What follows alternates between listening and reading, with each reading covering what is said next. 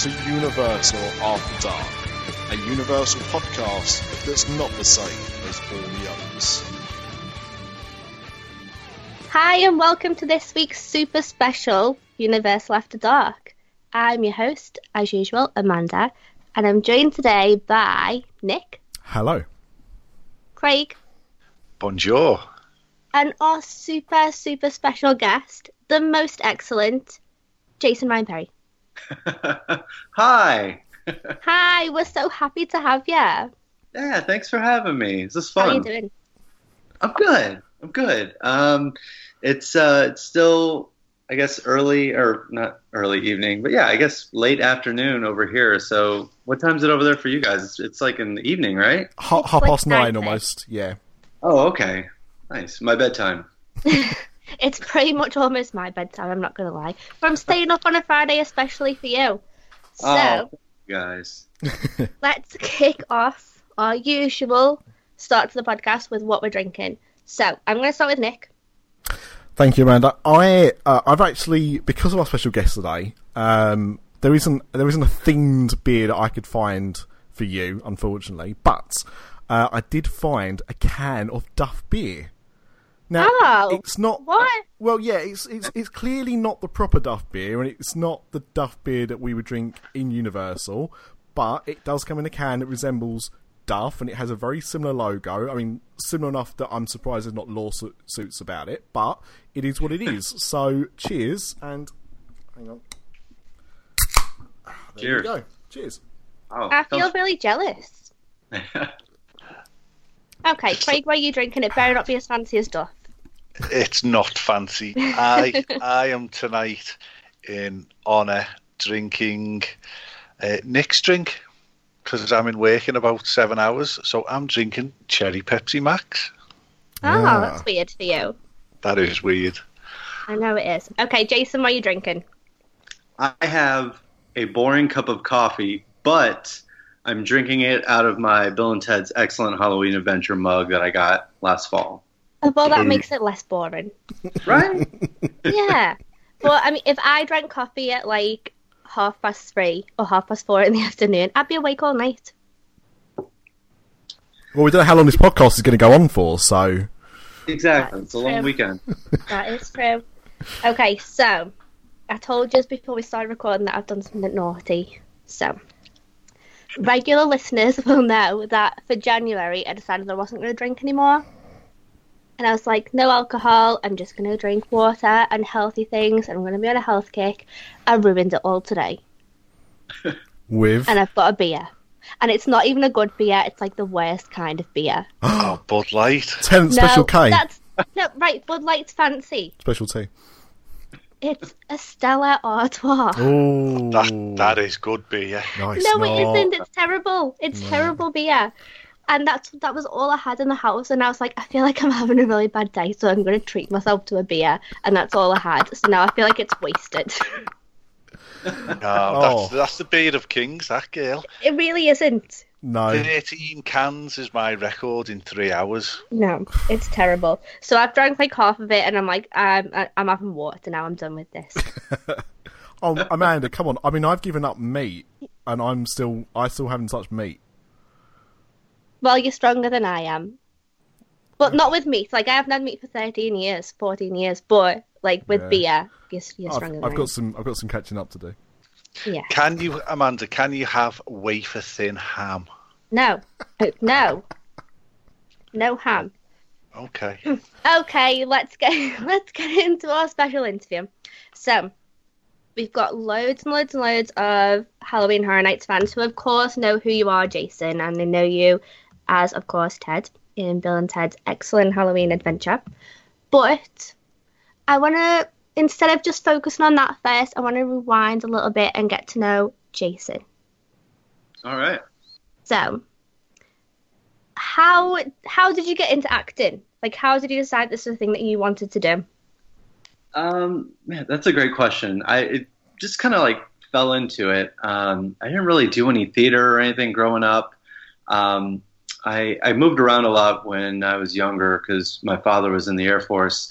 And so we last settled in Tampa, and I decided to come to school in Orlando. at UCF. And one of those days, I remember walking through the student union and I saw like a posting for auditions for something. And I was like, you know what? I've got nothing else to do, so I'm going to check it out. And it happened to be for Universal for Halloween Horror Nights. And this was back in 2003. And I remember going to Halloween Horror Nights for years because Tampa is not too far away. And so I was like, yeah, I'll check it out and see what it's like. And lo and behold, I got cast in it. I didn't know what I was doing. The audition was really weird. I had to take my shirt off. And Wow. yeah, it was very strange. But I ended up getting cast in Jungle of Doom. And then it all pretty much just started from there. Like I fell into a world of Universal and loved it ever since. What? So you didn't have any other acting things before Halloween Horror Nights? I did some like TV production stuff, like high school, very, very low level kind of stuff. And just, joking around with friends, that had like public access shows and, the local community, stuff like that. But nothing like no theater experience or anything like that. I was just very lucky, to be honest. That's crazy. I honestly assumed that you would have been like done theatre at school and were maybe doing like commercials and things like that. And then, because that's what you hear a lot with the like theme park acting community, is that they've grown up, they've always wanted to be actors. And I always think of Orlando as like a mini Hollywood. Yeah. Because it's so thriving with up and coming actors. So I just kind of always assumed that because you perform so well on the stage. Oh, thank you. But obviously you're just super, super lucky and super good at what you're doing. You didn't need all that training. I mean, a lot of it, too, is just being around very talented people. Like, you're exactly right when you say it's kind of like a Hollywood because, everyone, I'd say a lot of the people I work with, they've been training their whole lives, and that's something they've always wanted to do, and it's something that people are just too good at. And so, I mean, when you're working with people like that, sometimes it just makes you better. It makes you funnier. Even like I'm not a dancer at all, but even, you can even fake it a little bit to make it look like you blend in with everyone else. So, but yeah, I feel like all the people around you are kind of what make you better and, help you figure out what you need to do. And, and everyone loves it. That sounds a little bit like podcasting, to be honest. Yeah. In a way, I think we're better because we hang around with each other. I think, well, it's actually been proven when we're not all together how our shows can be. But that's it's really interesting. Yeah, you get a good team, and you can accomplish anything. That's it. So when you did different houses at Halloween Horror Nights. Then how did you move from that to maybe applying for roles? Was Ted your first role in Bill and Ted, or did you do other things first in the show? Yeah, that was my first role in the Bill and Ted show, was playing Ted back in. I feel like everyone's listened to this like, how? I know. Like all these struggling performers are like, how's he doing this? I mean, it took a long time. I mean, for years I auditioned. There was times I got callbacks. There was times I didn't. 1 year at the callbacks, they make you read like a side as a character, and then they typically make you dance as well. I think it was like the first or second time I got called back, I was not prepared for it. I was wearing jeans and like a dress shirt or something like that. And so we're gonna go warm up for the dancing portion of the audition, and I like squatted down to warm up my legs, and I ripped my pants down. Like, no joke. And I remember looking at my friend Jeremy, and then he looked at me and he said, well, good thing you're wearing underwear tonight. But yeah, I mean, I jumped around a lot, like at Universal. After I did Halloween Horror Nights, I did the Macy's Parade that year. And then I just started working like random places. Like I worked at the Motown Cafe for a little bit. I did Halloween Horror Nights again at, I think it was Castle Vampire was the next year I did. And then just random little things. And then I ended up at Fear Factor. They opened the show, and then I came in a couple months after that, and I started working in the casting area as one of those people out front that kind of puts people in the show. Did that for a few years. And then, like I said, I was lucky enough, like I kept working at it. I kept trying to get better and better. And I was seeing what people were doing. And then I remember, I think it was 2007, I saw the last show. I was actually, I think I was an assistant stage manager that year. I saw the last show of Bill and Ted's 2007, and I remember I was at the very top because it was so packed. And I remember saying to myself and my friend Adam that was with me, and I said, I'm going to do this show. And sure enough, that next year I was given the chance and the opportunity and never looked back. That's crazy cool. So 2008 was your first turn as Ted? Correct. Yeah, it was Bill and Ted meet Hellboy. Were you ever present then, right up until the end? What's that? Were you ever present, Bill and Ted, then? From 2008 right to the end, yeah. Yep. Yeah, that was it. Well, this is a confession for me, because I've only seen the Bill and Ted show twice. And I won't bore you with the long story, because we've said it on this show before, but I went to Halloween Horror Nights in 2010 on my honeymoon with my wife, and she hated the event. We did one house.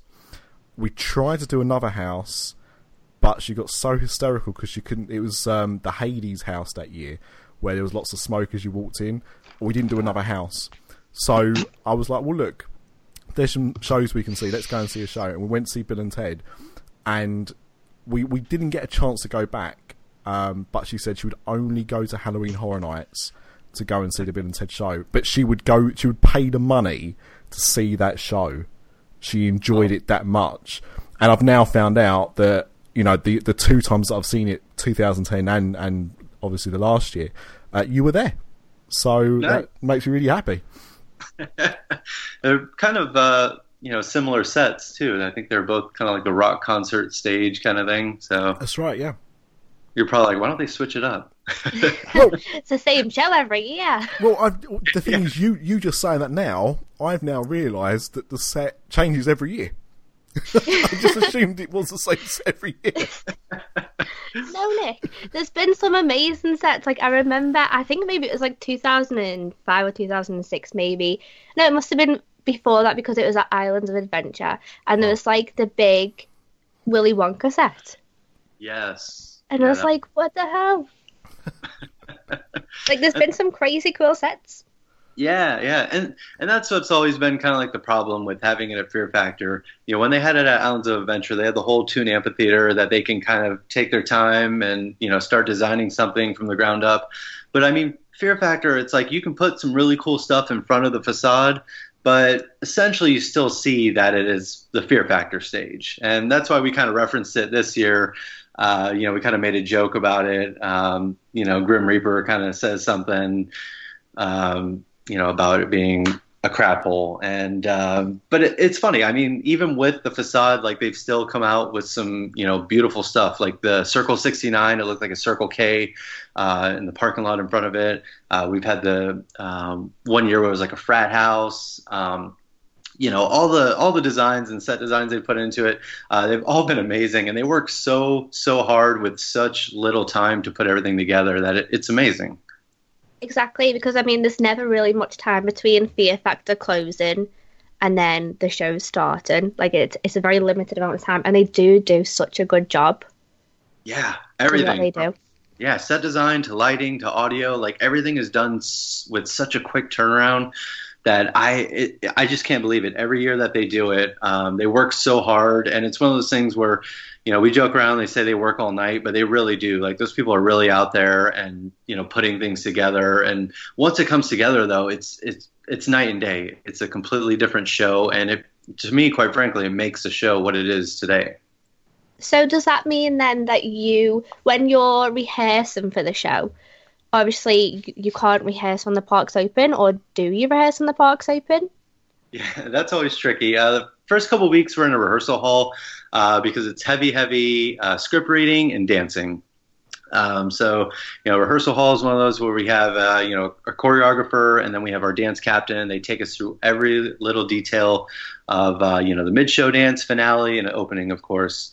And then, yes, we do move it onto the set to, work on blocking, to figure out where everything's going to go. And then, when we first start off, we don't really have our microphones on because it's just kind of figuring out where everyone's going to stand or where the scenes are going to take place. But eventually we do have our microphones, and it's always kind of tricky because our show is more catered towards the, adult crowd. So a lot of times the language isn't favorable to what the, normal crowd would hear at a theme park. Sounds like our podcast. Yeah, there you go. So we've got to kind of censor ourselves. But, all our rehearsals were, mostly at night. So we'd be able to get a lot done after the park closed, and we'd be there till, sometimes midnight, sometimes even later, just to try to get everything done. Awesome. So then we have PJ, who is your Bill. Yes. You guys seem like you're such a, the dream Bill and Ted team. I think there was maybe one or two nights this year where, I think you were on a night off and someone else was playing, and I was like, they're doing a fantastic job, but it's just not Bill and Ted. Are you guys like that in real life? Are you super close with him? Yeah, he's like my brother. I love that guy. We've been through a lot together, and, good and bad. It's been, I'd say, 99% good. Of course, there's always going to be bad times, but he and I have been through a lot. And it's great. He's such a great guy. He's got such a great personality. We like the same stuff, and most importantly, we understand each other. The big thing about the show is, Bill and Ted are the most consistent characters where, a lot of times we're on stage for a majority of the show. So, if something goes wrong, PJ's always been great about getting microphones, or, we try to ad-lib things. There was a show that happened this year where I think all the audio just cut off completely, and, everything went haywire, but our microphones still work. So we just tried to, put something together while they fixed everything, and, bless our audio techs and everybody that was able to adapt to it as well. But, PJ is always there by my side, and the great thing is we're always able to help each other out. When you're doing so many shows, you're bound to make mistakes or forget your lines or zone out or whatnot. But the great thing is we're always there for each other and to help each other out. And yeah, everybody that's done the show and everybody that's played that role is super talented. But I feel like PJ is definitely up there. He's definitely the best in my eyes. You can definitely tell that. When you're watching you two together, you definitely get the vibe that, you two are like Bill and Ted in real life. And it's adorable. So you decided to leave after the 2015 run? Yeah. Was that a hard decision to make? Was it hard to leave PJ? It was definitely a hard decision to make. I felt bad because once the run was over, I pretty much decided that was it. It was such an amazing show that year. The whole coming out in the DeLorean with Doc Brown and Bill and Ted just at the beginning of the show, that had to be the best opening that I've ever, been a part of.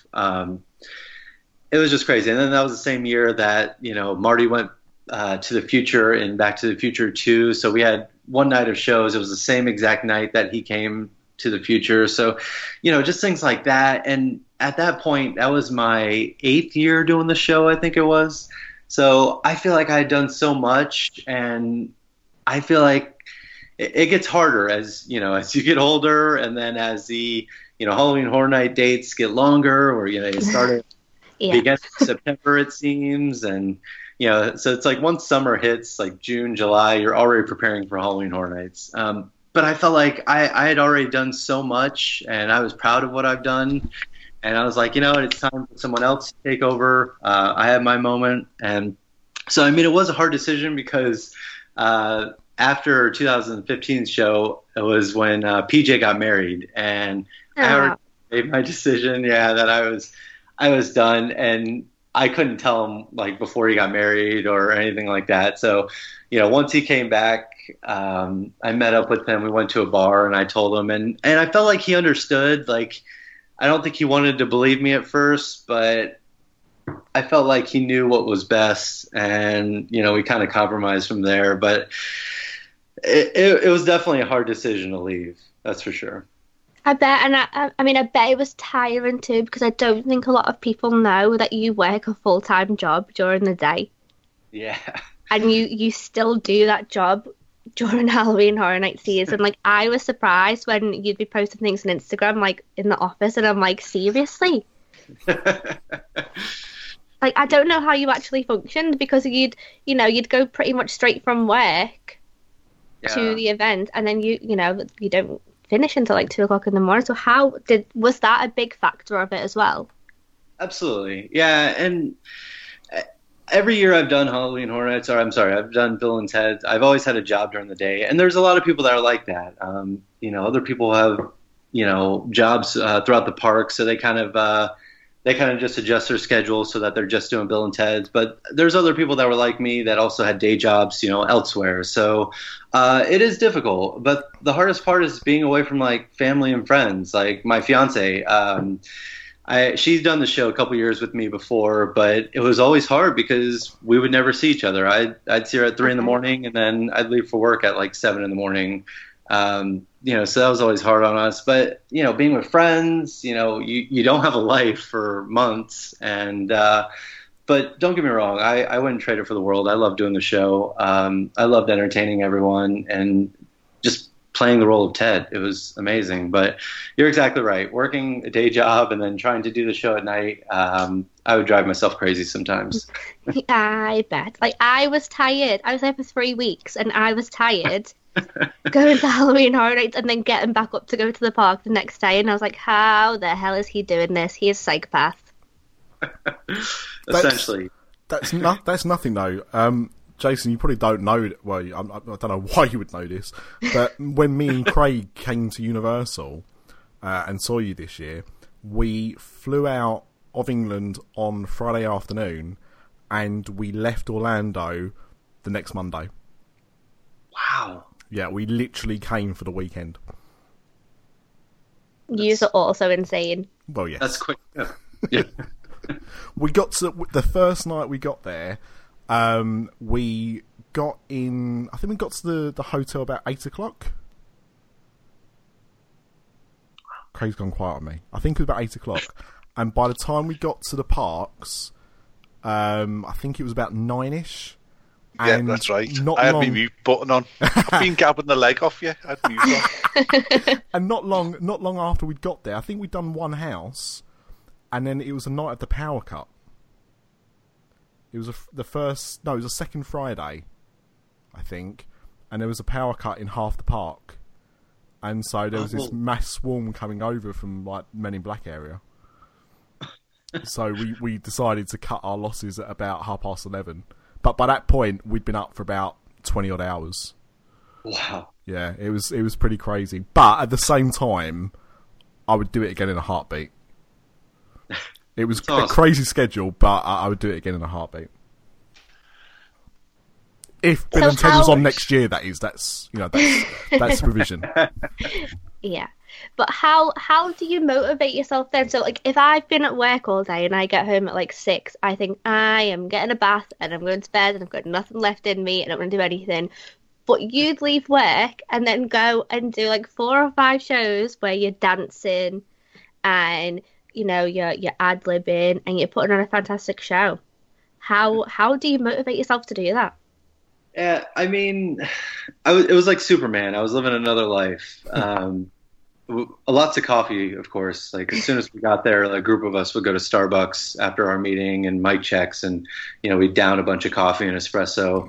But I mean, honestly, for me, it was all fun. Like, I'm there with a family. Like, I'm there with a bunch of people who I've spent a lot of time with, who all make me laugh, who are all incredibly talented. And I think just seeing those performers and being around those people, it kind of, lifts you up a little bit. And especially the audience. Once the audience is out there and you start seeing familiar faces, or you start seeing like packed houses, that definitely motivates you as well. And, jumping out of the phone booth at the beginning of the show is like second to none. I mean, the DeLorean was my favorite entrance as well, but, just jumping out of it, you kind of get a rush of energy and adrenaline right there. So that definitely helped as well. I can see that because your break didn't last long. It was like the shortest break ever. So I feel like it wasn't long after I'd come back from my May trip last year, you'd posted a picture of the globe on Twitter, and I was like, oh my god, I'm so jealous. And then I was like, you can't see what I'm doing, but I'm doing like the side eye emoji face. So I was like, something's going on here. Was that when you were having your talks about returning? That was the beginning of it. That was actually when we started writing the show. Halloween Horror Nights is one of those events where, they start working on the following year pretty much while the current year is going on. They work tirelessly and endlessly throughout the entire year to do it. And so, Bill and Ted's is one of those things where Jason Horn is the main writer and director. He's an incredibly funny guy, but this year especially, he had a lot going on. He was doing Volcano Bay. He does a lot of special events, like the celebration of Harry Potter, things like that. So this year they brought in a couple other writers to help him out, like a team. And it was myself, Katie Ford. She's been in the show before. She played Pokemon Girl, I think it was a couple years ago. A couple other characters. And then Joel Warren, I don't believe he's ever done the Bill and Ted show, but he's incredibly funny, local actor. He works at the theme parks. He works at Sat Comedy Lounge or Sat Comedy Lab. But we all sat in a room for a good 2 weeks, and we're just coming up with ideas and jokes and stories and watching YouTube videos and Saturday Night Live and things like that. And, that is how we create the show. That's when we start writing the show, was that earlier in the year, and we're trying to predict what's going to happen throughout the rest of the year, or, what pop culture is going to bring us this year. So yeah, that was kind of like my sneak peek that I was coming back. I was still in talks about it, but I wasn't sure. I was like, you know what, we'll see. And then it was one day we were just, chit-chatting around, and I was like, it just hit me, and I was like, I have to. It's for me. I've got to do it. So did you know at that point that it was going to be the last one? No, I didn't. We started writing the show, and we put together an overall theme and what we wanted to have in it. And then I remember I came back, it must have been a couple months later or so, and we were going to do rewrites and then a read-through for like the legal team and the executives. And then as soon as I got there, it must have been, 9 in the morning, and I was still half asleep. And I was sitting in the room with Jason and Katie, and Jason told me, and I was floored. I didn't want to believe it. I couldn't believe it. I didn't think it was real. We'd always heard, every year we did the show, we always hear, like, this is last year for it. They're going to replace it with something else next year. But it was one of those things where I thought I was imagining it. And he told me, and as bad as it sounds, like, I wanted to cry. It was a big piece of my life and a big piece of my Universal career, and I didn't know what to do. I was beside myself. I don't think you're alone there, because I think it floored everybody. Like, I don't think anybody expected it.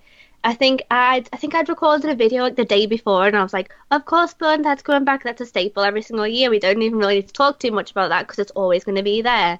And then the next day it was like, yeah, no more. I was like, what? Yeah, I was telling people when I was done with it, it was close to like, I think the 25th year. I was telling people they're going to do it for another 25 years because it was timeless to me. I felt like every year it was fresh. It was new. We got to roast pop culture icons from that year. So we got to switch it up and make it a whole new show, which is unheard of in the theme park world. But I guess all good things must come to an end. And someone somewhere was like, this is it for them. But yeah, that's where we were. And so we did the read-through for the legal team, and that's all I could think about. Oh, I would have been crying my eyes out. Jason, can I don't want to be rude and ask your age, but I'll tell you mine. So I'm, hang on, now I've got to do quick maths. 34? I think I'm 34. I'm around that age. So, I mean, I obviously don't know where you sit around that kind of age, but more than even Amanda or Craig, I was at the right age when the first Bill and Ted film come out. I remember seeing it advertised. I remember buying the video when it came out, and I watched it every week for months. And then I found there was a cartoon, and then I got obsessed with the cartoon, and then there was a sequel. But my whole kind of childhood had up to that point been like Turtles and superheroes and stuff like that. But once I found Bill and Ted, that was a kind of constant in my life. And even after the films, they started making films and the cartoons, it was still something that I went back and revisited. And I got very excited at the age of 18 to finally buy some Bill and Ted action figures. Nice. Because when the cartoon came out and they made toys, they never came out in England. And I managed to get some long after anyone had, was obviously still interested. And I was too old to play with them, but I loved them. So Bill and Ted has been a massive part of my life, and something that I've now, I tried to share with my daughter, but she, to be fair, lost interest after about 5 minutes. But she's only 4. We'll get her there. But to me, knowing the show was there every year was a kind of relief, because it meant that it was still kind of kept out in the public. And like you say, although the show was Bill and Ted, the main kind of things you were poking fun at were, current things. The Sean Spicer thing being incredibly relevant this year. I mean, that was all over the place. And, we kind of know who Sean Spicer is in the UK, but obviously because of the Saturday Night Live thing, it really exploded. So Bill and Ted was kind of like the glue. But I think the reason why it felt timeless was because every year it was changing. It was about what was current that year. I was again one of those people that was devastated when they announced it. Do you have, and I might be asking the question Amanda was going to ask, so apologies, but did you ever kind of get any explanation as to why? No, unfortunately. And it's funny because people still ask me to this day, they're like, what's replacing you guys? Like, why is it leaving? And, even when Jason told me the news, he kind of just shrugged his shoulders, because that was the first question I asked. I was just like, why? And, I don't think he knew either. And not a lot of people knew. But I think it was just time. For some reason, I think Universal was just heading in another direction. They wanted to try something new, and nothing against them. I feel like, if they are going to try something new, I feel like now's the time to do it. They've got the best team. They've got the best, entertainers. They've got the best singers, dancers, actors, stunt people. The crazy thing about Bill and Ted is you watch like shows from like years ago, and it was awesome that they had like a stunt show. Like I always loved that. Like I loved come seeing it, and like, they kind of included the Wild Wild West, show in it as well. But, you look at it now and it's just completely different. It's a full-on production. Like I mentioned earlier, with like the set design and audio and lighting. But not just that, but like you said, like everything, people can relate to it easily with Sharon playing, Spicer. Like that brought down the house every night. Heck, even a couple years ago when we did the do you want to eat a snow cone bit, like that, I remember just looking out into the audience on a nightly basis and just seeing people smile so big, which coming from a Halloween Horror Nights type event is unusual. Normally it's focusing on screams and scaring people and fear. And, this, the great thing about Bill and Ted was it set itself apart from everything else. And it was your opportunity to go there for 40 minutes and just sit down and laugh and just enjoy it and not take anything seriously. And, hopefully with whatever they replace it with can give people that same feeling. I really hope so. I feel like people are so attached to Bill and Ted with Halloween Horror Nights because it is the most recurring thing at Halloween Horror Nights. So, like, we've seen Bill and Ted since the second year of the event, 27 years in. Wow. So it's been the most constant thing at Halloween Horror Nights, and it's, we have always relied on it being there every year, and it is a nice breakaway from being scared, but it's also such a good and well put together show. And like you said, it does give people a chance to kind of forget what's going on in their lives and forget what's going on outside, and I think it's going to be so missed. we now have to briefly interrupt the podcast to have a few words from our sponsors.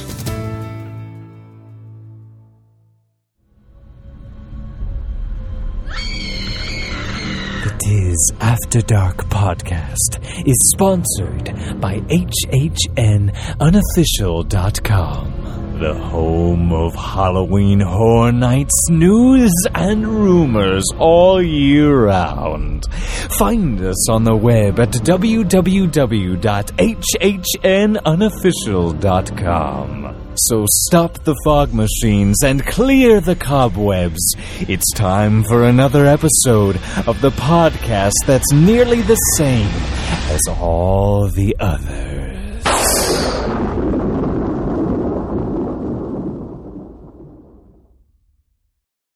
Hi, this is Wendy Prater at Magical Journeys Travel, proud sponsor of the Dis After Dark podcast. How can you be prepared for your next Disney vacation?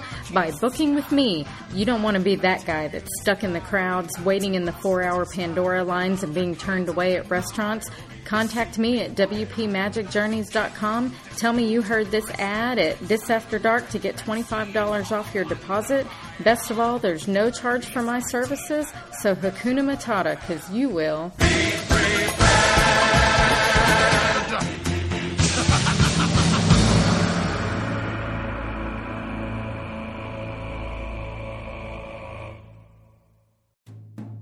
And now, back to the show.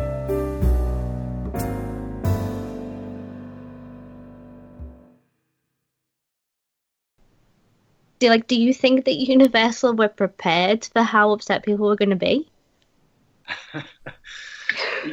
Universal always pulls out all the stops. They're all about surprises and things like that.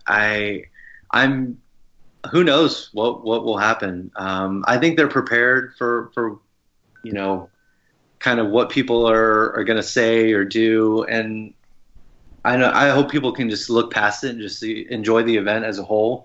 It sucks the show ended, but it's one of those things where I'm still going to go to Halloween Horror Nights and enjoy it. And I hope other people do too. I hope people just give up on the event because they got rid of Bill and Ted. But it was like AOV last year, like Academy of Villains, like they brought the house down. Don't get me started.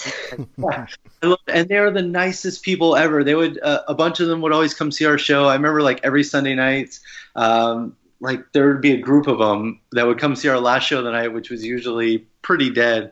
And they would always be on their feet, like dancing and screaming for us, like the whole time. It was great. And they're just the best group of people and the absolute nicest, most talented people I think I've ever met in my entire life. But, that being said, it's kind of like, look what they had, like with the hurricane and it did to their stage. Universal was still able to work with them, and they put on one hell of a show with what they were given. So, I like I said, I just hope people will still enjoy the event as it is. I know that people still want to save the show and things like that, but at this point, it's time to just enjoy the event and have fun with it. Okay, so at the time when you found out, had you already decided that you were going to go back for Ted? Yes. Yeah.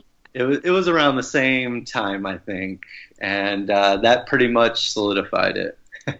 Okay, so did you have to audition, or were they kind of like, no, you're Ted, it's fine? I did. Every year I've done the show, I have had to audition, and I've had to go to the callback and do everything, which I'm completely fine with. You never know who's going to show up to the audition. Keanu Reeves could have been there, and, Hi, I'm real Ted, I swear. Could have been John Wick and I going head-to-head, but... Yeah, I still had to audition, still had to sign up online and go and do a monologue and then, come on a different night and, do the dancing and read the sides. But I still enjoyed every minute of it. I feel like if I was another actor going to play Ted, and then the Ted who'd been Ted for like the last 8, 10, whatever years was there auditioning, I'd be like, well, I'm just going to walk out now. I'm not going to do this anymore. People say that, but the thing is, too, we still have to have like a backup. We still have to have swings. And those are the most talented people in the cast a lot of times because they have to memorize, different characters' lines, blocking, dancing. So, I mean, we're still looking for things like that. But a lot of people would say that. They're like, oh, great. Well, you're here, so I can leave. I'm like, we still need other people to be in the show and, to do things. So don't give up just yet. No, I'd feel very awkward. Okay, so were you prepared for how popular you were going to be this year? Because when I've been trying to describe it to people, all that I can liken it to is James Keaton's popularity after Halloween Horror Nights 25. So everybody was all about him because he was Jack. And this year, I feel like everybody was all about Jason. It's such a weird feeling because like sometimes my fiance and I will be out at Universal. Like we went and saw the Macy's Parade and the Harry Potter show they had on the castle this year, and like a couple people like called me Ted or like said something, and it's still just a weird feeling to me. Like a lot of times I think it's like accidental. If we're out somewhere and someone's like, "Wait, aren't you?" and then it catches me off guard. But yeah, I mean, I'm just so grateful for all the love that we got for it being our final year and all the support. I don't think I was expecting all that love, but I was so happy to see so many people supporting it. And then all the people that lined up to get wristbands for like the last shows, that was just amazing to me that people would take time out of their day to go just line up and get a wristband. But yeah, all the support, like we're all just forever grateful for it, that it's, two characters from a movie from the 80s essentially can still have, such a fan base and so many people support us like they did was just amazing to us. But I think the thing is, and that's quite true what you said there, but I think the thing from a fan of that world is that you both really captured the essence of those characters. If you didn't do that, and you were just two guys in outfits that they, similar outfits to what they wear in the films or whatever, and you were doing a show, it would be okay.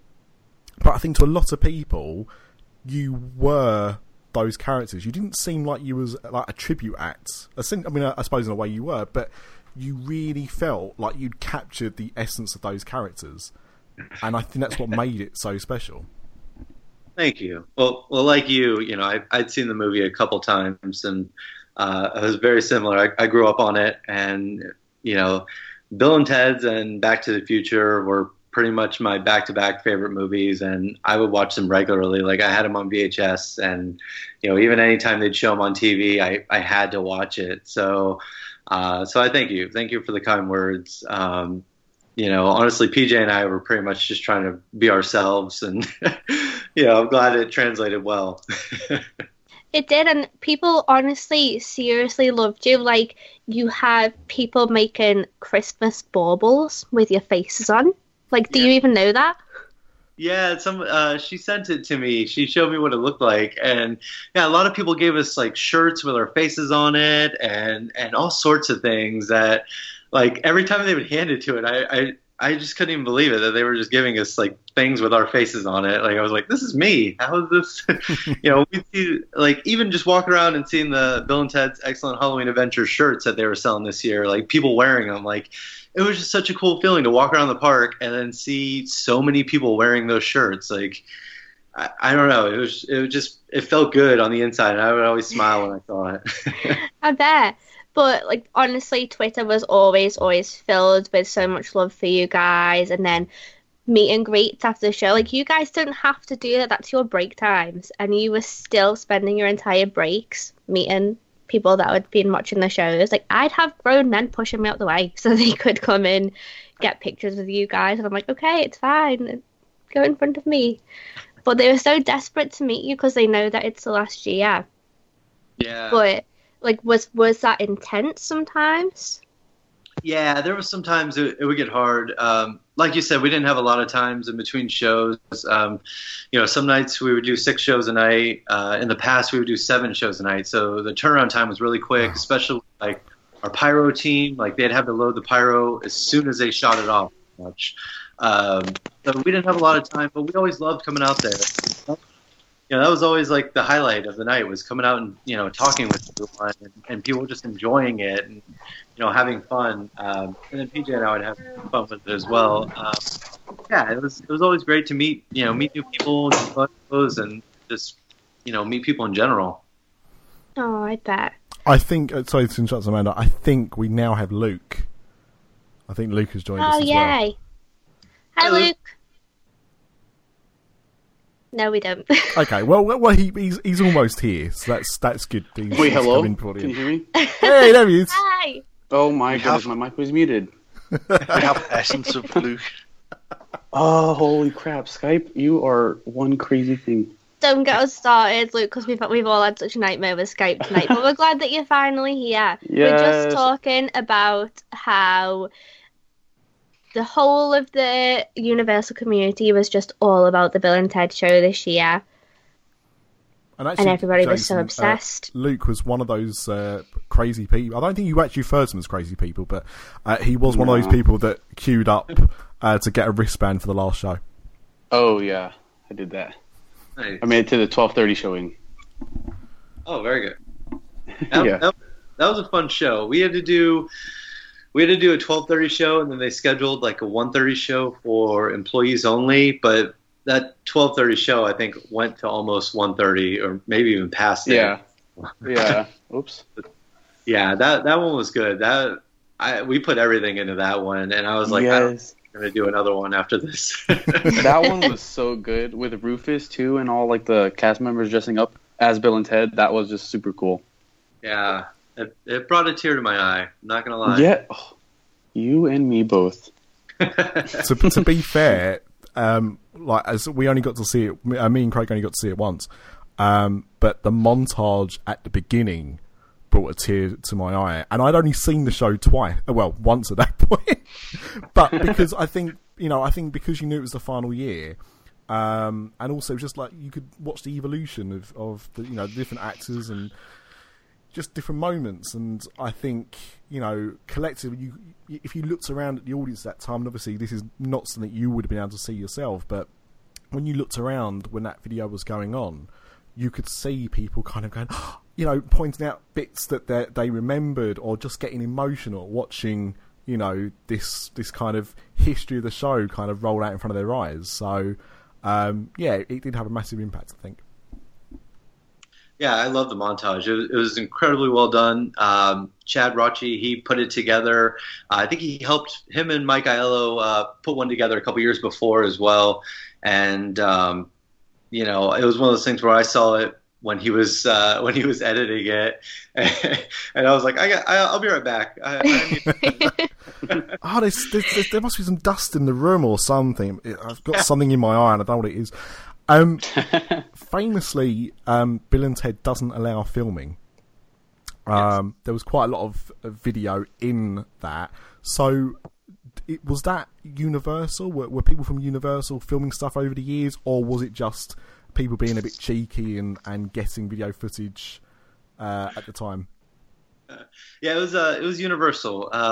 Every year, I'd say probably about 2 or 3 shows, they set up a couple cameras and they film it for the archives. So it's cool that they do that. The bad thing is I've never even seen a lot of those. So that's why it kind of got to me once we saw the highlights and we watch them before the show or even before the run even started. Like you said, it kind of brought back the memories, and I'd never even seen a lot of them. So I was just glued to it. I was like, wow, that's me. I'm a part of something that's even bigger than I thought it was. It was super emotional. I remember the first night that me and Ash were sat there watching it, and she's like, don't you dare cry. Don't you dare. And I'm like, I'm not crying, I swear.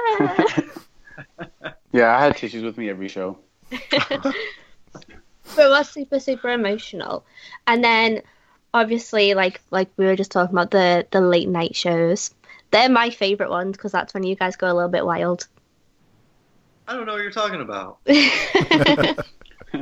It's like no one from Universal's listening to this episode that we know of. Yeah, we would get in trouble sometimes. It would be funny because PJ and I would do something, and then we would just look at each other. And a lot of times PJ would be like, "Well, we're getting in trouble for that one," or, things would go wrong, and so we would just go along with it. And but that's what made the show fun for not only us, but even for the crowd, because we get a lot of people who would see the show repeatedly. So we want to switch it up for them and make it a new experience, but at the same time, make it the same show that we've been doing throughout the run.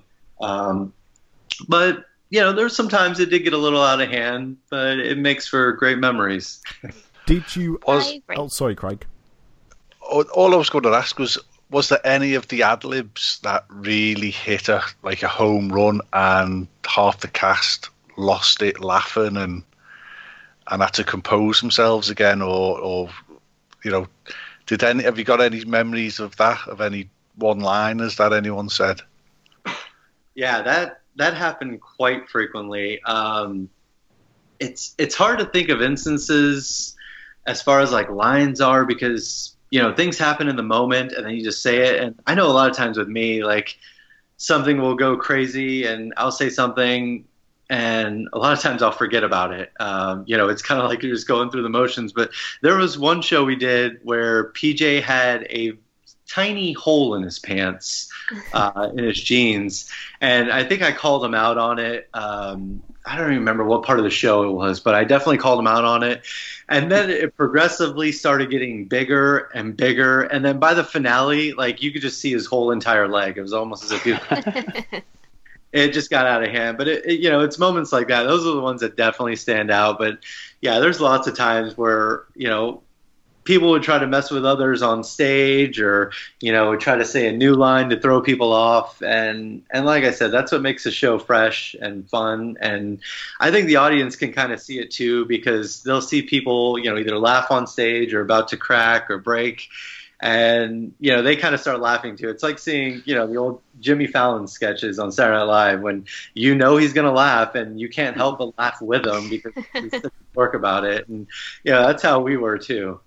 Funny enough, I was just watching the Blue Oyster Cult Saturday Night Live sketch, which is probably one of his most famous ones for completely breaking character, because he does lose it. What I wanted to ask you, because you kind of touched on it, was, did you actually get in any trouble? Yeah, throughout the years, we definitely did get in trouble here and there. There was thank goodness there was nothing ever major. I think PJ and I were smart enough to know not to go too far with things. And, especially in this day and age, how, everyone has a video camera on their cell phone. So, they're quick to film something that goes wrong or goes haywire. We were pretty level-headed about things. There were times we did get a little maybe close to passing the line, but nothing too major where, they had to sit us down and have a, heart-to-heart with us or anything like that. But throughout the years, there were some times where it did get a little awkward because, management didn't really like what we did, or, somebody kind of, said something that wasn't supposed to be said, or, things like that. But yeah, I can recall several instances where we've gotten talked to about things. So this year you had the guy that owns the rights to Bill and Ted watch the show. Does he regularly come and see it? And did you feel under pressure? Because I felt under pressure just sitting on the same row as him. He's the nicest guy ever. They have a licensing company where they own, it's like the licensing rights to Bill and Ted and several other, franchises and movies. But he's a great guy. We saw him after the show and he had nothing but nice things to say to us. He'd come a couple years before that, and seen the show before. And I remember when he came, he brought boxes of Bill and Ted shirts and gave it to the entire cast. But yeah, this year, I think since it was the last year, you could tell he was very proud of what it had become and how long we'd been doing the show for. And plus, I think when he came to see the show that night, I think he just got off the plane. He flew in from France or something like that. So it was kind of like you guys, what you went through with your long weekend. But so he may have been a little tired, but after the show, he he just seemed like he loved everything about it, and there was a little bit of pressure because we definitely wanted to make him proud, and at the same time, it kind of I don't know, it kind of set in with him that this was it for the show, and we were thankful for it. Okay, so since you were brought in as a writer this year, how much creative control did you have on this year's show?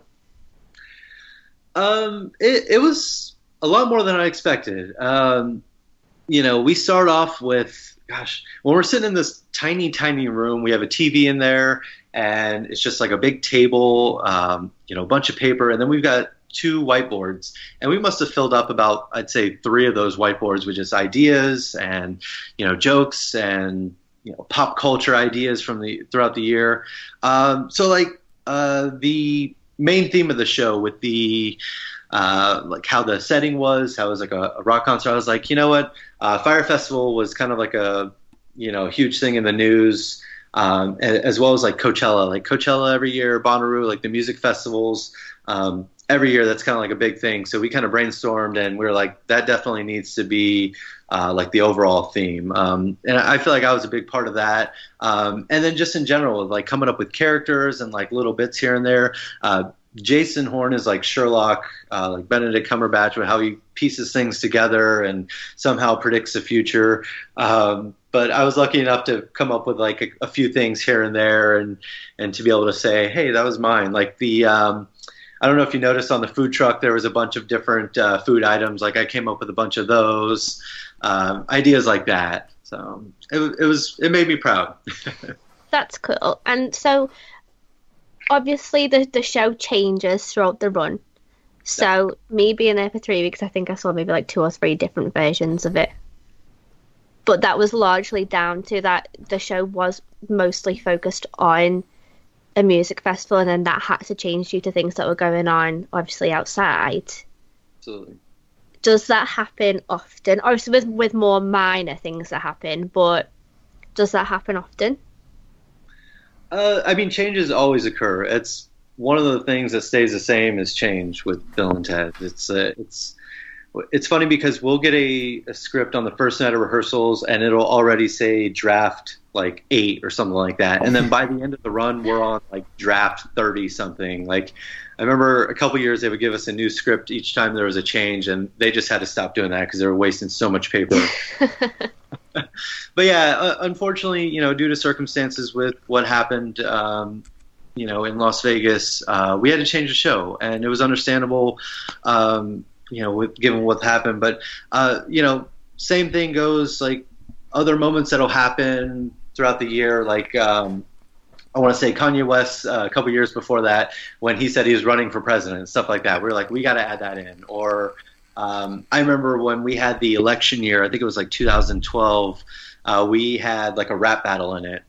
Fox News and, a couple media outlets got kind of angry with how we treated, Mitt Romney and Barack Obama. So we had to change that a little bit to kind of appease to their taste. But, a lot of times we try to keep it fresh. Like if some celebrity goes nuts or goes crazy, we're like, we definitely need to put that in the show. So it goes back to Jason Horn and being like, being able to adapt and find the perfect puzzle piece to attach it to the show and, make it look seamless. It definitely is seamless. And that's exactly how I was just going to put it then, is that it is a seamless kind of transition, and you'd never kind of know that there was a different show before the one that you're watching now. So you all do a fantastic job of it, and it must be hard to learn like not to say that particular line anymore. Yeah, it's especially this year there was a lot. We did a lot. There was a lot of different changes here and there. We had I want to say we ended up changing a couple scenes or rearranging scenes on the opening night of the event. PJ and I had to go we did like a media event where we had to learn a script for that with Patrick Braillard. So we were kind of stressing about that a little bit. And then as soon as we got done with our bit, we had to go straight to the stage because the show was getting ready to start. And I want to say it was like a half hour, 45 minutes. So And then from there, we didn't even have a chance to rehearse all the changes. So it did get a little bit stressful, but, it goes back to PJ and I just trying to be ourselves and just trying to be comfortable with everything to, help lead the show in the right direction. And like I said, the cast is just unbelievably talented. Like, they just roll with the punches and they make it look so easy. Like, the audience wouldn't even know that the show, we ended up cutting 2 scenes from employee preview night and, putting a whole new show together for, actual opening night. Wow, that's insane. And honestly, you would never ever, from an audience point of view, you'd never be able to tell. Thank goodness. So I imagine that lots of crazy shenanigans happen backstage. And seeing as Bill and Ted isn't a thing anymore at Halloween Horror Nights, can you tell us any secrets? It's not as illustrious as some people think it might be. Like, a lot of times people will be like, "Hey, can you bring me backstage to see what it's like?" And we have our facade, but like, honestly, we don't hang out in the facade. We have a trailer that's kind of like, it's a little bit like walking distance to the stage. I mean, it's probably, I don't know, 50 feet away from the stage or so. But it's a trailer. It's a trailer that's been there since it was Wild Wild West stunt shows. Right. Yeah, been there for forever. So it's not like this illustrious thing. Like, we have tiny locker rooms for the guys and then a tiny locker room for the girls, and hair, makeup is all done in the guys' locker room. So there's no space at all. There's just a bunch of couches and like one TV. So a lot of it's like a big slumber party. Like, we're all just kind of like wearing like, junk clothes and just hanging out and trying to cool down in between shows. But yeah, when you have that many people together, it does get pretty crazy, but it's nothing that's like, I mean, we're not like rock stars or anything where we're, crazy partying or anything like that in between shows. A lot of it is trying to just sit down and catch our breath. I bet. Okay, so what's been the funniest or weirdest thing that's happened on stage then, or like the most awkward thing? Like, we just want to hear secrets, really. Oh man, gosh, it's hard to pinpoint one thing. When I did the Scare Zone podcast, I kind of talked about one incident where it was back in 2013, I think it was, Camp Morningwood year, where a big part of the plot line was this book that was like an evil cursed book that the character playing Taylor Swift would read from it, and then she'd turn evil and go crazy. Well, then one time I went back there, or went onto the stage where the book was supposed to be, and it just wasn't there. So that was fun. And like I mentioned before, with the audio going out in the show this year, that was quite a crazy show. The crowd got behind us, 100% on that one, and it was just a lot of fun. They knew everything was just going crazy, so they definitely supported us on that one. Characters missing entrances, like, that's always funny when people have to stall because something happens or somebody comes out without a microphone. That happens more often than not. Yeah, so things like that. I mean, it's hard to think of stories. Like, it's funny because like PJ and I will be hanging out, or other people from the show, and then they'll be like, "Remember that one time this happened?" And I would completely forget about it. I'm like, "Oh man, I can't believe that we got away with that, or that even happened." So stuff like that, it's fun. If I could think of something in particular, I know something will hit me, and I'm like, "Oh, I got to tell them." Oh, well, that means you have to come back. If you remember anything, then you just interrupt us and tell us. But we've got some listener questions. Hang on, just before we do. Yeah. I think Craig, I'm looking at the clock. Yeah, Jason, I'm going to shoot. I'm going to go to bed. I'm up in 6 hours. Listening to you has been an absolute honour and a privilege. And I'd just like to thank you for the 3 times I was lucky enough to see the show. And fingers crossed for next year. What might or might not be happening, I don't know. Never know, but thank you for coming all that way to come, see our show, and for having me on the show and talking with me, and it's been fun. It was worth every penny or every dollar. It was a great weekend. Right. Good night, folks. See you later, Craig. Good night, Craig. Okay, so Oh, wait, Amanda. yeah. Sorry. Could I ask? Kind of off going with the craziest thing that's happened on stage. Do you know any craziest things that's happened with like audience members during a show?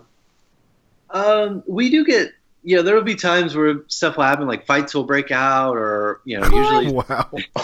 yeah, it's kind of like the most random place for a fight to break out. But people have been drinking all night and they're having fun.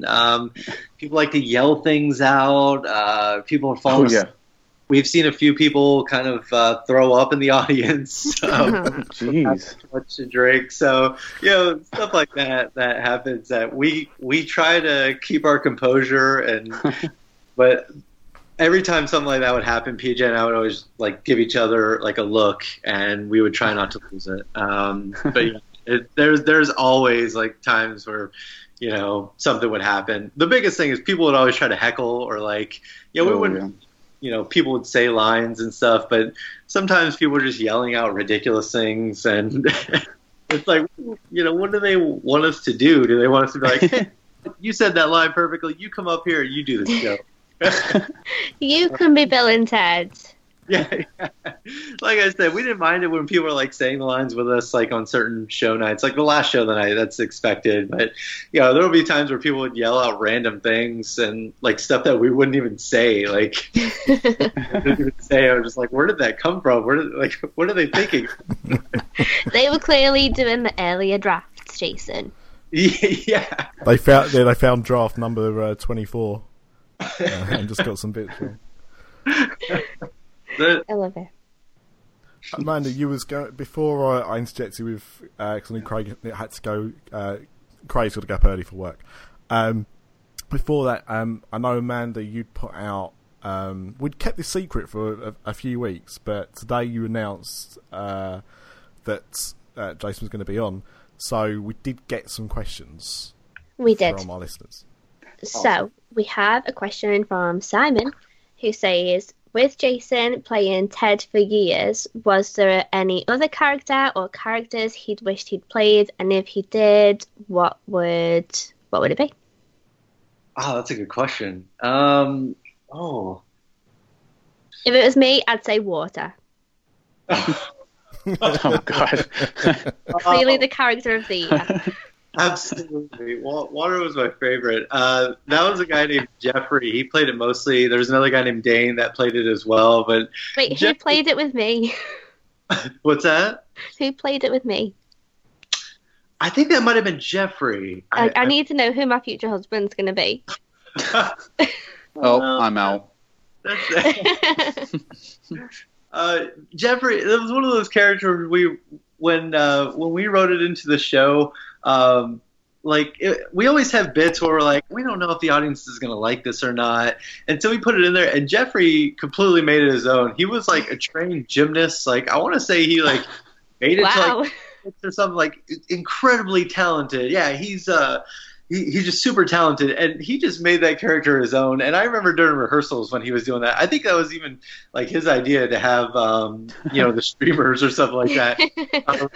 He killed it. Like, I was crying laughing when he first started doing it. And then every show, like, he would mess with us. And it was one of those things where I would just have to keep it in. Like, I couldn't even, like, acknowledge him because he would just make us laugh. It was genius, the stuff he would come up with. He was so funny. Okay, so other than water, who would you be? Throughout the years, there's always, like, certain characters that are just, that just make me laugh. 2009, we did a bit that was around the year when Christian Bale like kind of went off when he was filming Terminator. He went off on. I love that. I watch it at least once a year. That rant, I love it. Yeah. We had a bit where this guy Mike played Christian Bale, and then Greg, who'd done the show for years, he played Doc Brown, and he played Rufus. This past year at the end. He would come out as like a lighting technician, and both of those characters would just make me laugh because Mike would just go off on him, just like Christian Bale did. And then, Greg, just being an innocent lighting technician he would just come out, and it was just so simple. It was like the simplest character, but it was just so funny. That was definitely one of my favorites, where I would just watch that and I would laugh. There's got to be dozens of other characters that I would have loved to have played throughout the year, but nothing could beat playing Ted. That was just, I had the most fun just every night just playing that character. That's the only thing I would think about a lot of times. Can we know what the Westworld characters were going to do? Because we didn't even know the thing. I think Ash had messaged you like, what? Who are these random like Western people? I that was one of those things where I think for a good couple days I racked my brain on trying to figure out how we could put Westworld in there. Like, I watched that show every episode, like, and everything, and I was like, we have to put Westworld in it, like, no questions. And it was just one of those things where we had a moment where at the end it was just pure chaos, so we were like, all right, now would be the perfect time to just put them in there. And that was essentially it. Like, we wanted to come up with a better bit, but I think that joke was good, but I wish we could have done more with it. It was just hard, given with everything else that we already had in the show. It was hard to try to find another place to put him in. But with Grim Reaper, kind of putting his, haven't I already killed you guys or something like that, in there. A lot of people didn't even know what it was, but I was pretty happy with it, but I wish we could have done more with it too. Oh, well, at least we figured out what it was in the end. Exactly. It did stump us for a while, and every time we'd watch it, we were like, who are these people? I was just like, I'm just going to message him, I'm just going to ask him. Yeah, there's a lot of things that'll happen. Like, people are always asking me Moana lyrics and stuff, or just random things of like, who is that character that did this? Like, for Employee Preview Night, like, we had, for the longest time in the show, we had the Great British Bake Off. We had, what was her name? Mary Berry. Yeah, Mary Berry. No way. We had a scene with her and Miley Cyrus, and we ended up cutting that after Employee Preview Night. But a lot of, that night alone, I got a lot of people that were like, who is Mary Berry, and what's this, Great British? Everybody knows Mary Berry. But She's an icon. Well, I don't know Mary Berry. Like, I haven't seen all the episodes of it, but like, I was aware of who Mary Berry was, and I was like, I did not know. She's like the sweetest lady. well, She's like our unofficial queen. Well, I can say this now because he's not here. But when we watch Bill and Ted, confession time as well. In that we couldn't film, obviously, because it said filming was prohibited. It didn't say anything about audio recording, so we did record the audio from the Bill and Ted show. But what you don't hear on the audio that we recorded is Craig every few minutes going, "What's this a reference to? What's this song?" Because a lot of the references he didn't get. Where obviously Craig's a fair bit older, and he won't mind me saying this, I'm sure. But it was only kind of later on, and the bit that got him the most, and the bit that I laughed. There were so many bits that I thought were absolutely hysterical, but the bit that got me was David S. Pumpkins.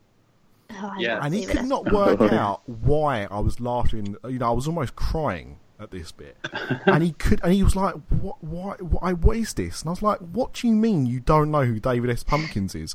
So when we left that night, I found the clip on the Saturday Night Live app and showed him David S. Pumpkins. I got woken up next morning. He was FaceTiming his wife and kids. And he was saying, I've sent you this link. Watch the video. And he made them watch the video on their computer while he was FaceTiming them so he could see their reactions to it. And he's rolling about on the floor. Since I showed him what David S. Pumpkins was, he thought it was the funniest thing in the world. But watching the show, he had no idea what was going on. So you know what, though? I always find that it's a very American show. It's very American pop culture. And so, like, I've been going to Halloween Horror Nights since 2001. And so when I was younger, when the internet wasn't as big as it is now, there was some bits where I was like, I have no idea what this is, and maybe I'm too young for it, maybe I don't know. But now that the internet's such a big thing and everyone has access to everything, I think everything's more widely known by people now. So it's easier to make those jokes than it used to be. Yeah, you're right. And not to knock PJ, I mean, I always make fun of PJ, but every year that I would do the show, we would do our read through of the script, like, you know, towards the beginning of the night rehearsals.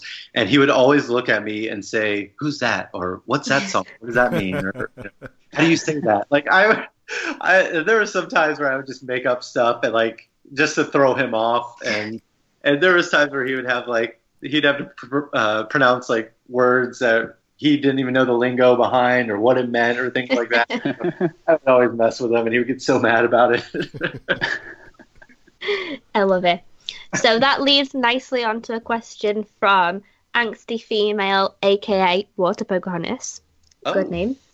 Who says, what was your favourite line of Ted's from this year's show, as well as a favourite line overall from a different character? Oh. Complex question. I think my favorite line, it was kind of sentimental to me, was towards the end of the show. You know, it was kind of throwback to like the movies where, you know, Grimm and Bill were talking, and then I'd walk up and I'd say, "Bill, my friend," and he'd say, "Yes, Ted, my friend." I'd say, this was my favorite. Like, it would get me every show. And I remember when we were first doing our read through for it, like PJ kind of patted me on the back, like, "Wow, no. this is real." Yeah. And I'd look at him and I'd say, "This has been a most excellent adventure." And like every time saying that, and I made it a point, like the last show, I didn't tell him I was going to do this, but it was like the last two shows, like I was like, whatever, I'm calling it out. And instead of saying "Bill, my friend," I said "PJ, my friend." And yeah, I heard like you know, it was an awe from like the audience, like, and then I looked at his face and, you know, it was like a puppy. And God, I'm getting emotional and I've got no kind of connection here at all. I'm so easily emotional. Yeah. We're all crying. I'm not crying, you're crying. Yeah. Yeah. So that one stood out. There was a lot of funny lines. Oh gosh, I liked. I'm trying to think of other ones that stood out. There was just stuff that we would say. Jeffrey, the guy that played Water, when they were doing the voiceovers, he played the other Ted that would come out towards the end of the show, like "Get Out, Ted." When they were doing the voiceovers, I think we ended up cutting it from the show, or no, we might have had it, but the way he said this one line when he goes, "That's him, that's Bill and Ted," that had me rolling. And then just little things here and there, like Jason Horn always throws in like the funniest, like I don't know, names and jokes to call people, like Sharon as Spicer saying "chicken dick nuggets." Gosh, when we were first reading that one, you know, it's funny because when we did our read through for the legal team and execs, there's all these very important people in a room. You're in a big conference room, and it's Jason, Katie, and I were reading the scripts, and we're doing it as different characters, and getting to say lines like "chicken dick nuggets" like in front of all these professional people, or even the line as you know, when we had Wonder Man come out, and I got to read as him for the read throughs for them, and I got to yell out, "I have a small penis," like in a conference. All these people wearing suits and like Mike and all these people, like it's just so funny just to sit there and like look at it and hear that line. It was a favorite of mine. Good choices. I've got a question here from Brian who says, "What food do you like to eat, and do you have any favourite places to eat in the parks?" Ooh, good question. I like all sorts of food. I feel bad because I haven't had a chance to eat at Toothsome yet. Every time I've tried to go, it's been incredibly crowded. So I haven't. Hang on a second. You're telling me you don't go into Toothsome and there's a massive queue and you don't lay down the old "don't you know who I am" card? I'm Ted. I'm Ted Theodore Logan. Get me a table. Just my luck. Like I'll say I'm Ted, and they'll be like, "Okay, I'm Mary. Nice to meet you." Favorite food? I mean, I'm not that picky. I like all sorts of things. Gosh, I really like sushi. I like Italian food. It's hard for me to pinpoint one thing in particular. But favorite places to eat in the park? I mean, City Walk has gotten, it's gotten kind of crazy with how good like the food has become at a lot of places. Gosh, even the hot dog place. I was like, I'm not a big fan of hot dogs. I ate there. I was like, man, this hot dog's amazing. Cowfish is really good. I love cowfish. Cowfish is my favorite. Yes. Like one of the days we were writing, we were like, what do you want to do for lunch? And then Jason was like, let's get a cowfish. So we walked all the way over to City Walk to eat just at cowfish. That was fun. But yeah, I mean, Universal has definitely stepped it up. As far as I remember when I worked at City Walk when it was Motown Cafe was there, and like their food was just like they had some barbecue and things like that. But man, now like it's unbelievable all the stuff they've come out with. Even like their Burger King tastes better than a regular Burger King. I feel like you're just so spoiled for choice all the time in City Walk. Right? Yeah, I'm super impressed. Hopefully one of these days I can make it over to Tucson and get one of those fancy milkshakes. Wait, you haven't even tried a milkshake? I thought you meant you just hadn't eaten in there. No, I even tried to stand in line to just get a milkshake, and even that was long. Yeah. I mean, I think it's because they do take a long time to make them. So you have to kind of order and then go and sit down for like 10 minutes while they make it. But it's so worth it. Yeah. And I always go at the wrong time. Like, the time that I would try to go is like peak season. And that's just the worst time to even, try to walk through the place. So. Well, if you go back to Halloween Horror Nights, one thing that me and Amanda can both vouch you might want to avoid is the Twisted Taters salt and vinegar flavour. Yeah, any other flavour's good, but that one's not. It literally tears the skin off your mouth. Oh. In how sharp it is. It's incredible. That's good to know. There's a couple times, my friend Michael and I, Michael has played, what was it? The previous year he played, I can't remember the name. Was it Rilo Ken? I can't remember how they... Oh, yeah. Oh, yeah. Super funny guy. But he and I would always love corn dogs. So, we would always try to find the tents that had, the foot-long corn dogs. And I've never even heard that they do this. Ash would be in corn dog heaven. I had no idea. Absolutely. There was one night before shows where I was super hungry and I couldn't make it to the cafeteria area, and I went over there where they had the foot-long corn dogs. It was raining out, and I ran over and got a corn dog and ran back, and that was my dinner that night. I don't even like corn. Well, I can't even have corn dogs anyway, but I'm going to find them this year and take a picture and send it to Ash. Bet you wish you didn't have a baby now. Okay, so we've got a question from Brittany, who says, what was your favourite part about Bill and Ted during 27? Oh, that's another one. It's hard to pinpoint. It's like when people they're not ask, making it easy for you. Yeah, when people are like, "What's your favorite year?" I'm like, "All of them." It's hard to figure out. Especially this year, it was so special to me because, I came back and it was the final year for the event. Nothing will ever beat the last show of the run, and especially this year with it being, the end of it. The last show we added in a few extra bits, and we added Rufus in at the end, and like you mentioned earlier, everyone left and then ran back on stage dressed as either Bill or Ted. That was so awesome. We were all just one cohesive unit, and at the end of that we got to hug everyone, and it's just something like that. You'll never get to experience it again, and that's the way that every show feels on the last show of the run. That there will never ever be that same show that'll ever happen again. So it's such a crazy feeling because it's almost as if it's every year that the show would finish, it was almost as if that was it forever. You'll never get to do that show again. This same cast will not be doing this show again, and some of those people will not do the show again. So yeah, it's hard to pinpoint, but I definitely say the final shows, were incredibly special. And, it was definitely a highlight of the entire run. How far ahead did you plan for Rufus to be in the final show then, because I was really sad that he wasn't in all of them for last year. Yeah, there's a lot of ideas that throughout the run, people come up with, and we try to get Jason's approval for things, and I think that was something they were working on, but they wanted to keep kind of hush hush.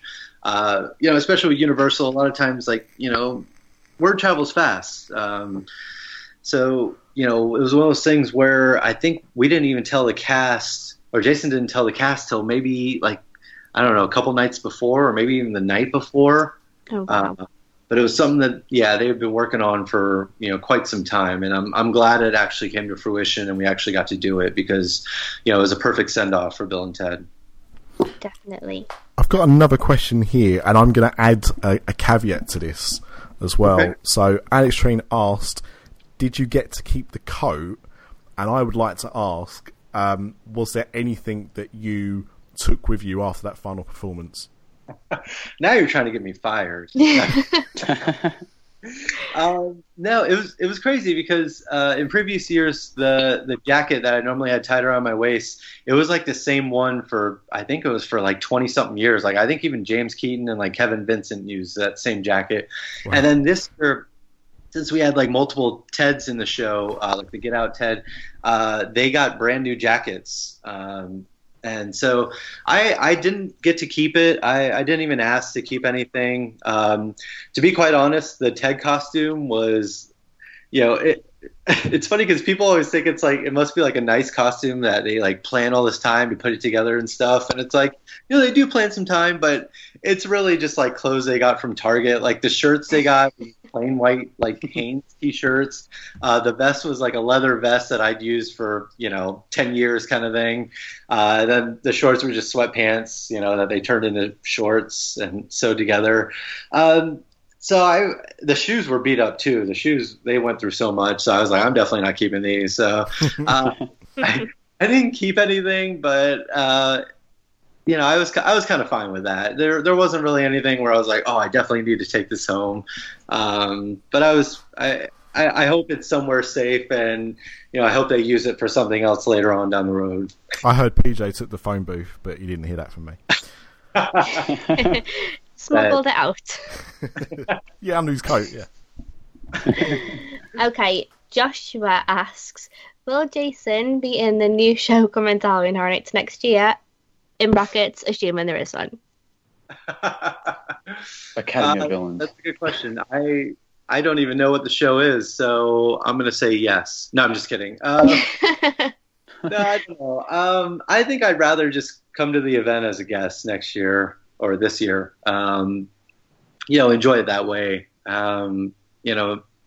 There's a lot to see, especially, one of my favorite things is going through the haunted houses, and when you're doing the show, you don't really have a lot of time. So, like this year, I think I only went through each house once. Some of them, I think only one or two I got to do twice. But that's always one of my favorite parts of the event. When I would just come to the event as a guest, like when I was a kid, was going through the haunted houses, like all the detail they would put into it. So I don't think I'll be part of the show. I'm not writing anything off. You never know what they're going to bring. But I think this year I'll be coming in as a guest. And then who knows, maybe the future, they might have something for me. Okay, so out of the houses that you did last year, which was your favorite? Oh, that's tough. Scarecrow was really good. I'm trying to think of all the houses that were there, because there was a lot where, like, I would go through a house, I was like, all right, that one's my favorite. And then I would go through another one, I was like, oh, that one's my favorite. God, I think it was, what was it? It was a Muddy Waters or something like that. It was like Dead Waters. Dead Waters.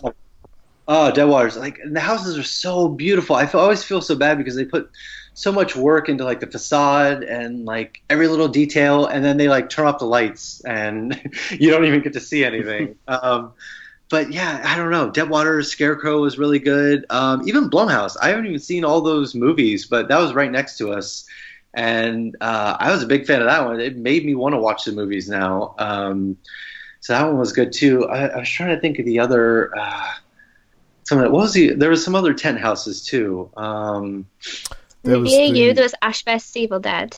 And The Fallen as well. wasn't it? Oh, Fallen. Not Fallen. What was it? Was it the Hive? The Hive. Yeah. The Hive. Yeah, and the tent. Yeah. Yeah, the Hive was good. Yeah, that one was. I think that was the one that was in the tent. Yeah, that one. I remember like a bunch of people I went through. Like we went through other people in the cast, and I think a lot of them were like, "Yeah, I didn't really like that one," and I was like, "I loved it." Like, I think there was a guy on stilts, and then like a little guy that came with him. Like that was like my favorite. Yeah. In any house, like I think ever. I was just, I never, I mean, to be completely honest, I might get in trouble for this, but I never liked the 3D houses because they always use that tunnel that you have to walk through. And it always, like, I don't know, I always get really dizzy and almost sick where I'm always like falling over. I always hate that. I mean, that they did, a couple years ago, they did like the Alice in Wonderland type 3D house. Mm-hmm. That one was beautiful. I love that one. That was one of my favorites that year. But just typically, like the 3D houses, to me, I'm never a fan of. It seems. I agree. So, are you going to be returning to Universal to do any more writing? Is that something that you've found a new passion for? Ooh, that is a great question. I would love to. I know Jason works on a bunch of events, and I told him, I was like, hey, anytime you need any help with anything, let me know.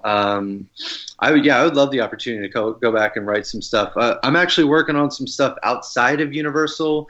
Michael, who I mentioned before, who's done Bill and Ted for quite a few years, he and I, we started writing some sketches, and we're going to start airing those pretty soon. We just wrapped up our first one with a friend of ours, Avon, and it's called Snippets Sketches. And so we'll be posting that hopefully in the next couple weeks or so. We're going to start trying to write a bunch of just short sketches and film them and then, put them up. And it's mostly for us to get better as actors and writers and, with editing and filming things. And Avon and Michael are incredibly talented and, we're really happy with what we've done so far. And we're really hopeful, for what the future holds for us as well. That's awesome. So is that going to be like, are you going to have a website for that or is it going to be on YouTube? Yeah, we're probably going to put a Facebook, of course, and YouTube. I'm sure eventually we'll come out with a Twitter and a website for it. But we're starting to try to find our ground for it first. We just started it not too long ago, so hopefully we can get a lot of things in the works and just start putting it out there. So. Well, we'll definitely share all of that whenever you do it. So just let us know. Thanks. What else does the future hold for Jason Perry?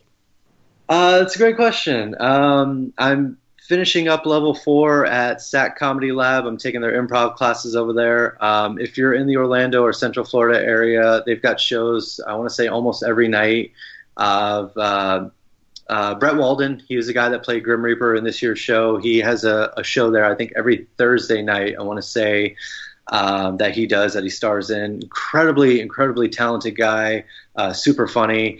And then there's a lot of people that have been in Bill and Ted or people that work at Universal that do shows there at SAC Comedy Lab as well. So I definitely want to start doing more stuff with them, more with snippet sketches. And, who knows? My fiance and I were looking to travel a little bit this year. We're hoping to get over to Europe.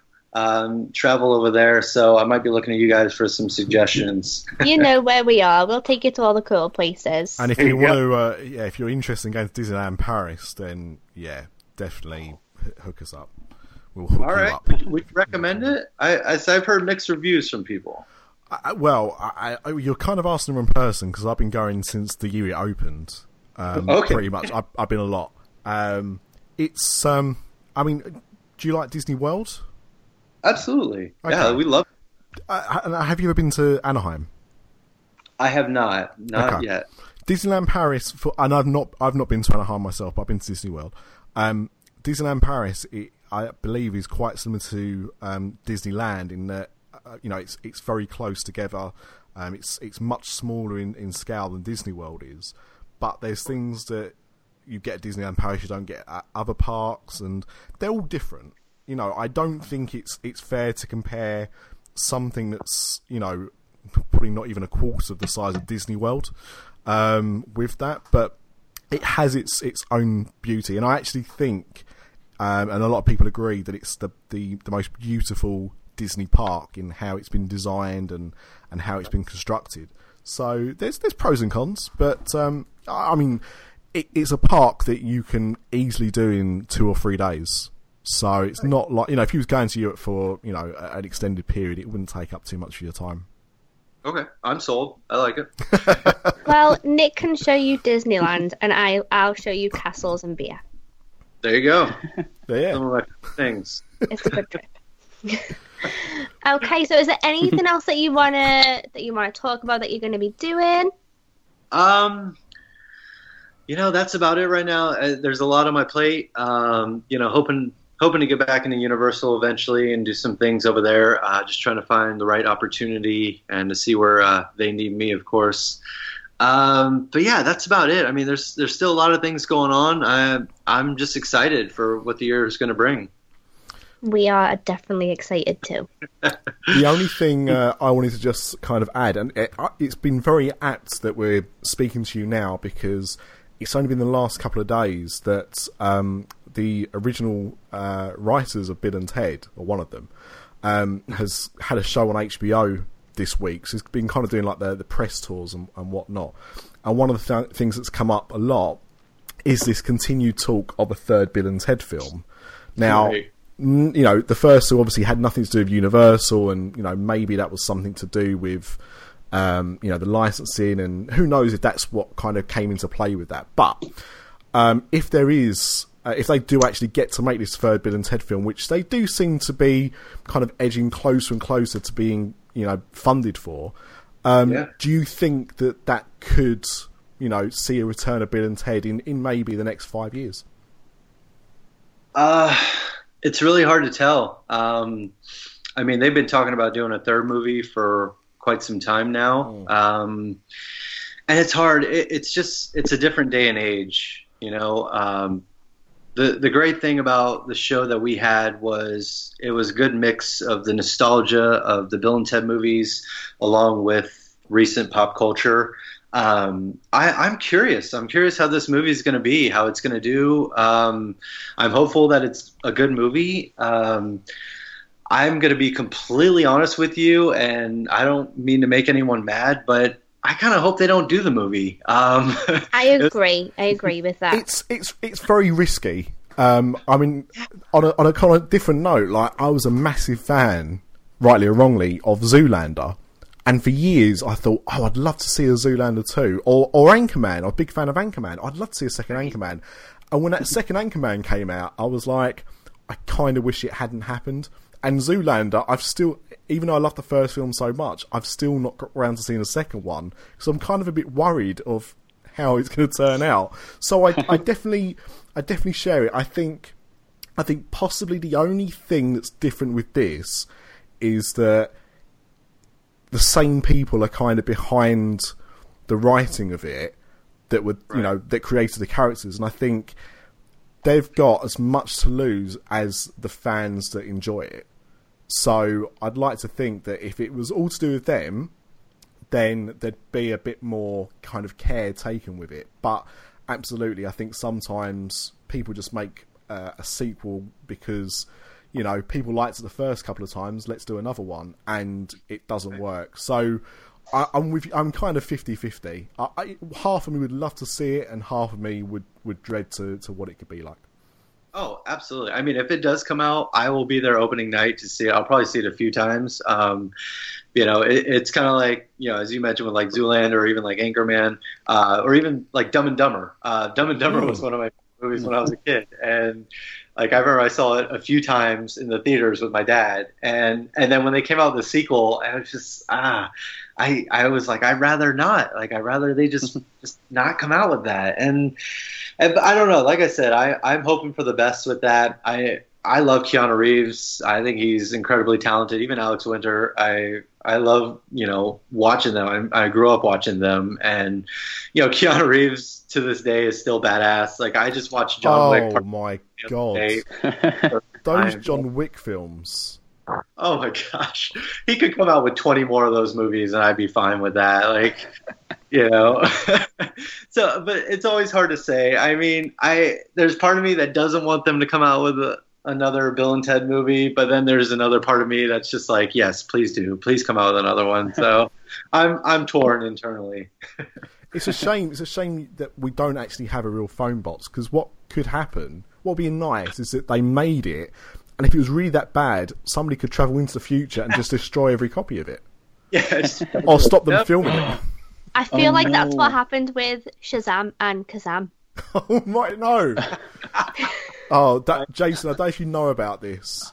But... Oh, absolutely. I swear that movie came out. Like, it's the bane of my life, Jason. Honestly, every week I have a meltdown about it, and I'm like, I can see it. I can see it in my house. Like, I know that I had it on VHS. Everybody's seen the poster, right? Yeah. Even I'm convinced I've seen the poster, but I know I've never seen the film. I know that I've seen the film. Like, I know that I can see him in the costume. I can see him being all stupid and Sinbad-y. And everyone's like, no, you're crazy. I'm not crazy. I've seen it. I swear I've seen it too. I feel like that's this generation's like Bigfoot, you know, where it's like, you know, people have seen it and then other people are like, no, I could picture it. But yeah, I swear I've seen it too. You know, there's so many like those Disney and like, you know, Sinbad movies. Like, what was it, First Kid, where he was in Secret Service and he had to protect the president's son or something like that. But, you know, it's like that type of thing where I was like, I could definitely see the whole plot line in my head right now and see what he looks like in his costume. And yeah, that movie definitely exists. I don't know. Maybe they got rid of the real Sinbad and now it's just like a imposter or something. He literally was like, I'm clear in the air. I've never done it. I'm like, you're a liar. Yeah, he's a liar. Who's paying you? He's been paid off. I love the fact that Jason Berry has just compared the whole Sinbad Shazam Genie film with Bigfoot, and I suppose you could probably throw in the Loch Ness Monster in there as well. Exactly. I agree, though. It's a conspiracy. Somebody's got to get to the bottom of it. Yes, I agree. Next season of X-Files. It's going to be a Black Mirror episode, and people are like... They'll be interviewing me, you, and Nick, like, it happened. We were there. Okay, well, on that note, we're not crazy, we swear. But thank you so much, Jason, for coming on. I've had such a fun time listening to you, and I hope the guys have too. We super, super appreciate it, and we hope that you've had fun with us. Yeah, thank you guys so much. And this was a lot of fun. I'm glad we finally got to make it happen. I know it's been something we've been talking about for a while. And but number one, like, thank you guys so much for all the support, you know, throughout the years and all our fans out there. Anybody who's ever been a part of Bill and Ted and the show in general, you know, I can't thank you guys enough. Like I said, this has been, you know, a highlight of my entire life. I met my fiance doing this show back in 2010, and, you know, just everyone who I've met and worked with throughout the years, like, has inspired me beyond belief. And everyone who's ever even supported the show or seen the show, loved the show, hated the show. I just thank everyone, because it's that support that has, you know, helped Bill and Ted live on for so long. And, you know, now, even though it's just a memory, I'm forever grateful to have even been a part of such a big production. And, you know, especially people, you know, the Jason Horn, Mike Aiello, Patrick Braillard, you know, people like that who have, you know, put on such a great, you know, production and help write and direct, you know, something like that, and put so much blood, sweat, and tears into it. It's amazing. So, you know, thank you guys for your continued support, and, you know, I hope to see you in the fall. Well, awesome. And look out for all of Jason's upcoming projects that we were talking about earlier. Yeah. They sound super fun. And Jason, thank you so much. Sorry, Luke, just before you ask your final question, but thank you so much for the work that you not only put into putting the show together in the first instance, but into your actual performance. Because again, Bill and Ted Show would not be anything without the cast and without you two in the lead roles. You know, I mean, I didn't see people do other Bill and Ted shows. I'm sure they were equally as good, but the whole show rests on how that's performed. And if you both weren't as good as you were, it wouldn't be the show that it was. So thank you for all your effort. Oh, thank you. I appreciate it. Go on, Luke. Oh, thank you for freaking talking with us. Dang. Like, sorry I was late, though, you know. Traffic. But, yeah, this was awesome just to hear, like, all the past stuff that's happened. I love hearing all the questions be answered because I think of them all the time as well. But, yeah, thank you so much. Yeah, we'll definitely have to do it again sometime. Next time I'll come prepared. I'll think of more stories and stuff that's happened. I'll get PJ to help me out with that, and I don't know, we'll do a joint interview or something. Definitely. Or you can just come on and talk crap with us, because that's what we do every week anyway. All right, that sounds good. I'll get a better drink next time too. Yes, it has to be fancy, and I said, like, I'm always looking like the alcoholic of the group, so like it needs to have alcohol in it. Got it. We'll record one in April when I'm there. We'll record an in-person one. We'll both have the fanciest cocktails. Deal. We'll meet at Sapphire Falls at the rum bar there. Yes, we'll try every kind of rum, and then we'll record a podcast. It'll be podcast gold. Oh, fun! I am. Okay, guys, we will be back next week with another Universal After Dark. Probably won't be as good, but tune in anyway. Bye-bye. Bye. Way to sell the future, Amanda. We're just being real. Psst, it's Nick here. Just before we end this podcast, if you want to go back and listen to audio from one of the last ever Bill and Ted shows, if you search on iTunes or your podcast app of choice for the Ego podcast, it's episode, I think, number 6. It's labelled the Bill and Ted Excellent Adventure Show. So if you want to hear audio from the show, it's the entire show that we've just been discussing, then go and look for it there. But don't tell anyone from Universal I sent you, okay? Secret.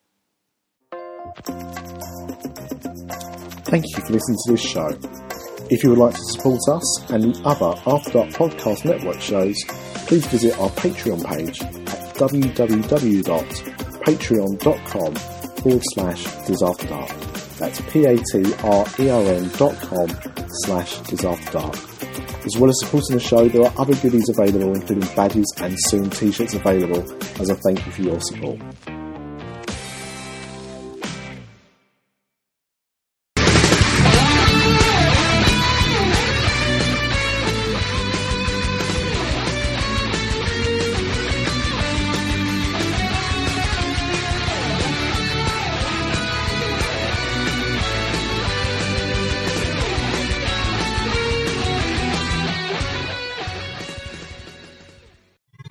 This podcast is part of the After Dark Podcast Network.